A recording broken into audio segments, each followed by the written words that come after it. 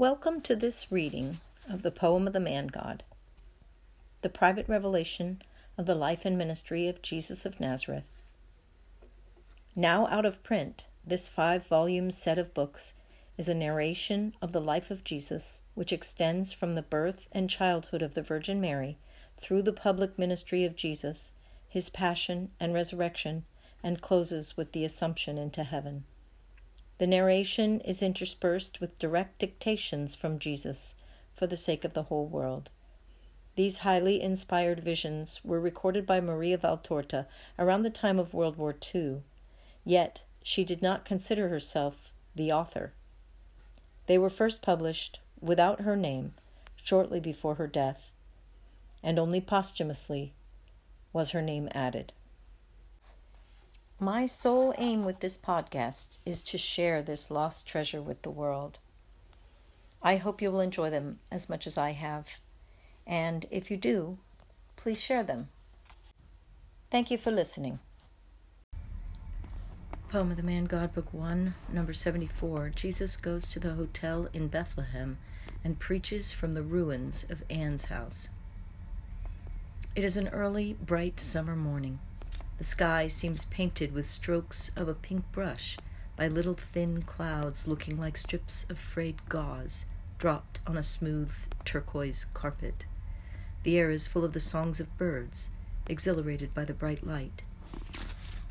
2 blue-headed wagtails dressed in the pale ash-gray silk are walking gracefully like 2 little dames along the bank of the stream, holding well up their long tails adorned with little velvet black spots. In the thick foliage of a wild apple tree growing all alone near the ruins, a nightingale is calling her mate insistently, and she becomes silent because when she sees him coming with a long caterpillar wriggling in the grip of his thin beak. 2 city pigeons, which have probably escaped from a dovecot and have chosen a free dwelling place in the crevices of a ruined tower, give vent to their love effusion by cooing in such a way that the male seems to be endeavoring to seduce the modest female. Jesus, with arms crossed, looks at all the happy little creatures and smiles. "Are you already up, Master?" From behind him, Simon asks. "Yes, I am. Are the others still sleeping?" "Yes, they are." "They are young. I washed myself in that stream. The water is so cold that it clears the mind." "I'll go and wash now." While Simon, wearing only a short tunic, is washing himself and then puts on his clothes, Judas and John come out. "Hail, Master! Are we late?" "No, it is only daybreak. But now be quick and let us go." The 2 get washed and put on their tunics and mantles. Jesus, before setting off, picks some little flowers which have grown between the crevices of 2 stones and puts them into a small wooden box in which there are already other items, which I cannot see very well. He explains, "I will take them to my mother. She will love them. Let us go." "Where, Master?" "To Bethlehem." "Again, I do not think the situation is a favorable one," says Judas. "It does not matter. Let us go. I want to show you where the Magi came and where I was." "In that case, listen. Excuse me, will you, Master, but let me do the talking. Let us do one thing. In Bethlehem and at the hotel, let me speak and ask the questions. You Galileans are not awfully liked in Judea, and much less here than anywhere else. Nay, let us do this. Your clothes show that you and John are Galileans. It's too easy. And then your hair. Why do you persist in wearing it so long? Simon and I will change mantles with you. Simon, give yours to John. I will give mine to the Master. That's it. See? You already look like a little more like Judeans. Now take this." And he takes off the cloth covering of his head. A yellow, brown, red, green striped length of material like his mantle, held in position by a yellow cord. He places it on Jesus' head, adjusting it along his cheeks to hide his fair hair. John puts on the very dark green one of Simon. "Oh, that's better now. I have a practical sense." "Yes, Judas, you have a practical sense, that is true. Watch, however, that does not exceed the other sense." "Which one, Master?" "The spiritual sense."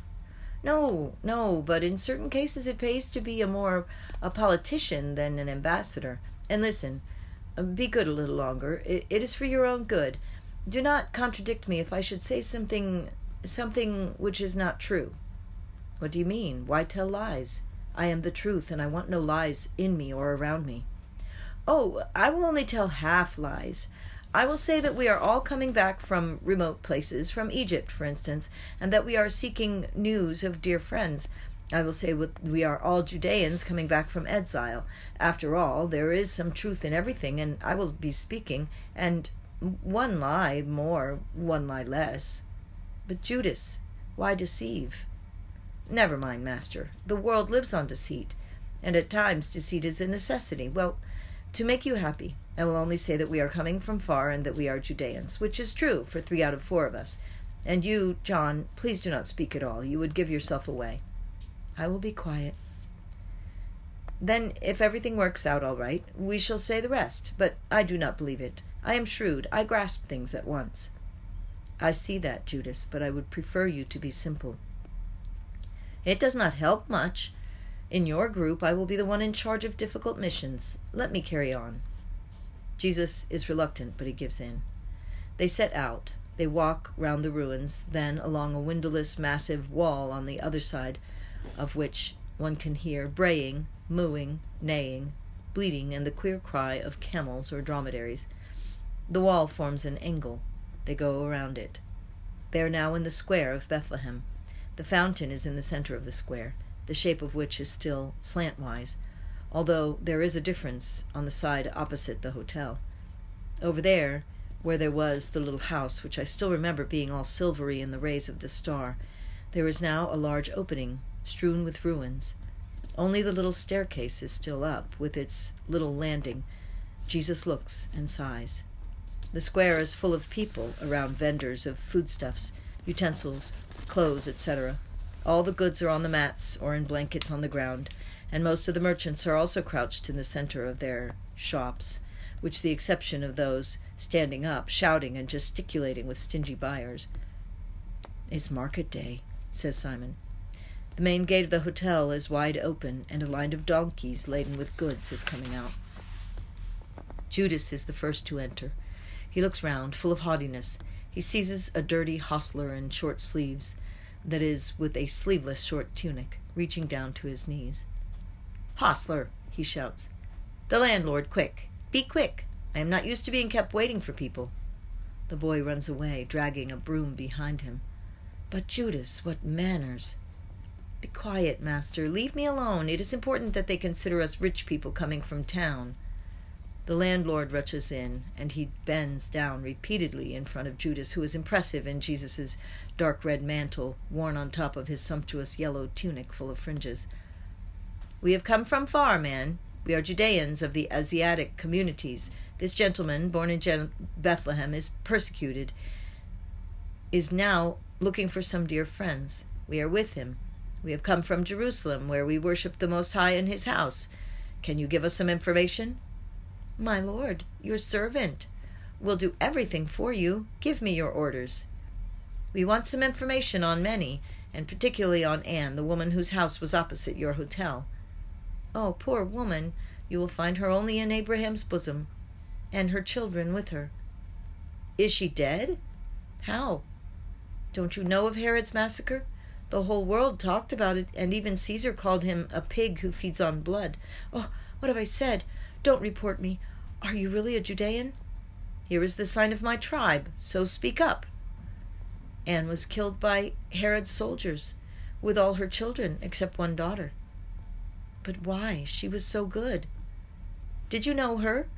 "Yes, very well." Judas lies brazen-facedly. "She was killed because she gave hospitality to those who said they were the father and mother of the Messiah. Come here, into this room. Walls have ears, and it is dangerous to talk about certain things." They go into a low, dark room. They sit down on a low couch. "Now, I had a wonderful nose. I am not a hotel keeper for nothing. I was born here, the sons of hotel keepers. Wiles are in my blood, and I did not take them. I could have found a hole for them, but poor unknown Galileans as they are, oh no, Hezekiah will not fall into that trap. and I felt they were different. That woman, her eyes, something.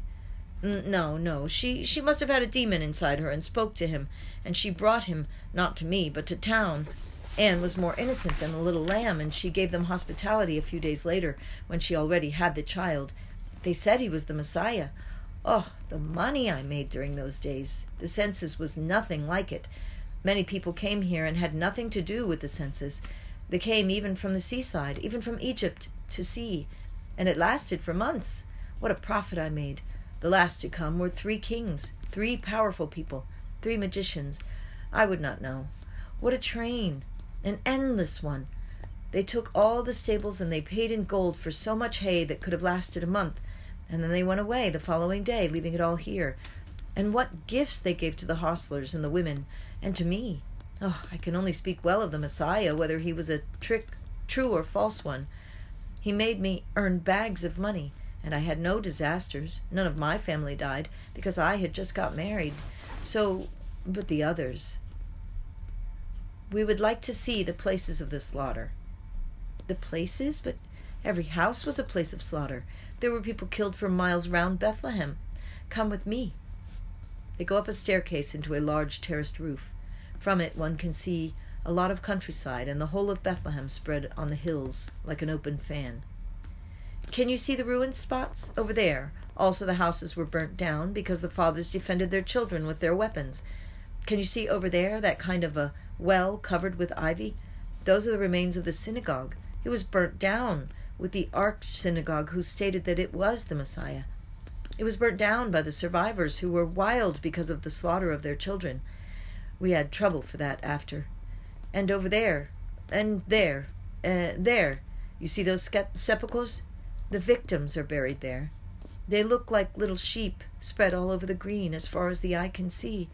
All the innocents and their fathers and mothers. See that vat?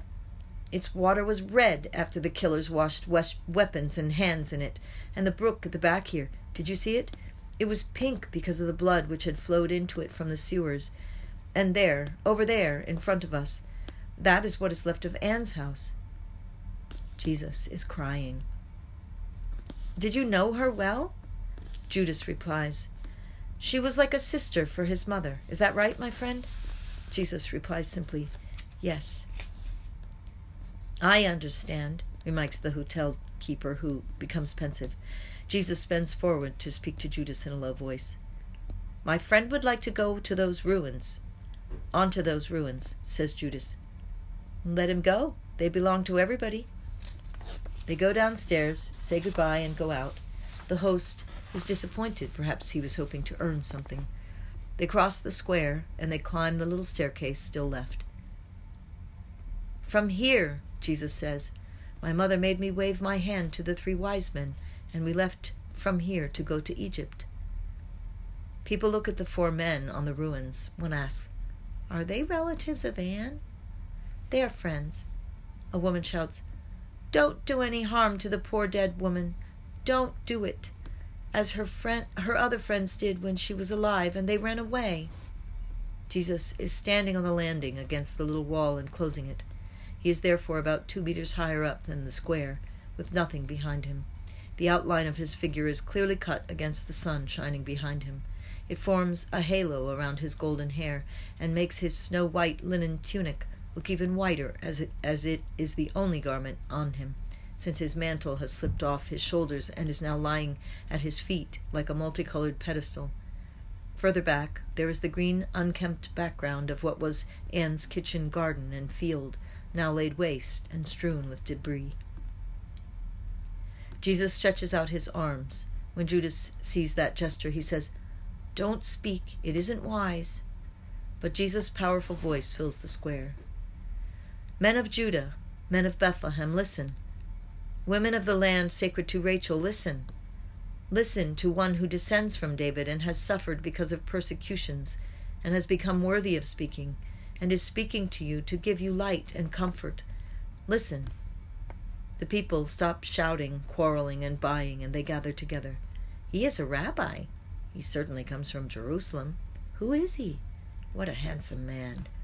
And what a voice. And his manners. Of course, he is of David's house. He is one of ours, then. Let's listen to him. The whole crowd is now gathered near the little staircase which looks like a pulpit. In Genesis it is said, I will make you enemies of each other, you and the woman. She will crush your head, and you will strike at her heel.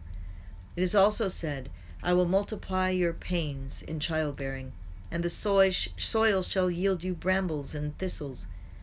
That was the sentence against man, woman, and the serpent. I have come from far to revere Rachel's tomb, and in the evening breeze, in the dew of the night, in the plaintive morning song of the nightingale, I heard ancient Rachel's sobs being repeated, and they were repeated by the mouths of many mothers in Bethlehem, within their tombs or within their hearts. And I heard Jacob's sorrow roar in the pain of the widowed husbands, deprived of their wives whom sorrow had killed. I cry with you. But listen, brethren of my land. Bethlehem, the blessed land, the least of the towns of Judah, but the greatest in the eyes of God and of mankind, roused Satan's hatred because it was the cradle of the Savior, as Micah says, destined to be the tabernacle on which the glory of God, the fire of God, his incarnate love, was to rest. I will make you enemies of each other, you and the woman. She will crush your head, and you will strike at her heel. Which enmity is there greater than the one that aims at a mother's children, the very heart of a woman? And which heel is there stronger than the Saviour's mother? The revenge of Satan defeated was therefore a natural one. He did not strike at the heel, but at the hearts of mothers, because of the mother. Oh, pains were multiplied when the children were lost after giving birth to them.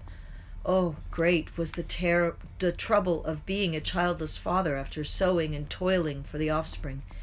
And yet, Bethlehem, rejoice! Your pure blood, the blood of the innocents, has prepared a blazing purple way for the Messiah. The crowd, which has become more and more turbulent after Jesus mentioned the Savior and his mother, is now showing clear signs of agitation. Be quiet, Master, says Judas, and let us go. But Jesus does not listen to him. He goes on. For the Messiah, that the grace of the God Father, saved from tyrants to preserve him for his people and its salvation, and the shrill voice of a woman shouts, 5! I gave birth to 5, and to not one is now in my house. Poor me! And she yells hysterically. It is the beginning of an uproar. Another woman rolls over in the dust. She tears her dress and shows a breast maimed of its nipple, shouting, Here on this, Mamma, they slaughtered my firstborn son. The sword cut off his face and my nipple at the same time. Oh, my Ellis. And what about me? What about me? There is my royal palace, 3 tombs in one, watched over by the Father, my husband, and children together.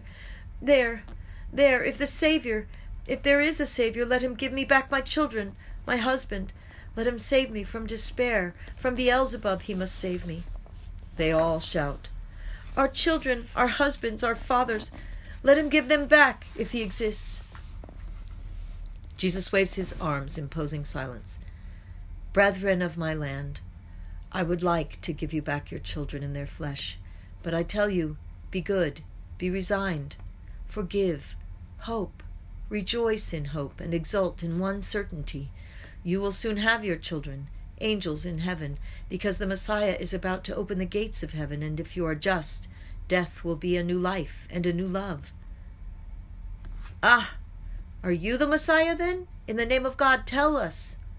Jesus lowers his arms in so sweet and kind a gesture as if he were embracing them all, and he says, Yes, I am. Go away! Go away! It is your fault, then! A stone is thrown amid hisses and jeers. Judas reacts at once in a most praiseworthy way. Oh, if he had always behaved thus! He jumps in front of Jesus, standing on the low wall of the landing with his mantle wide open, and undaunted he protects Jesus from the stones.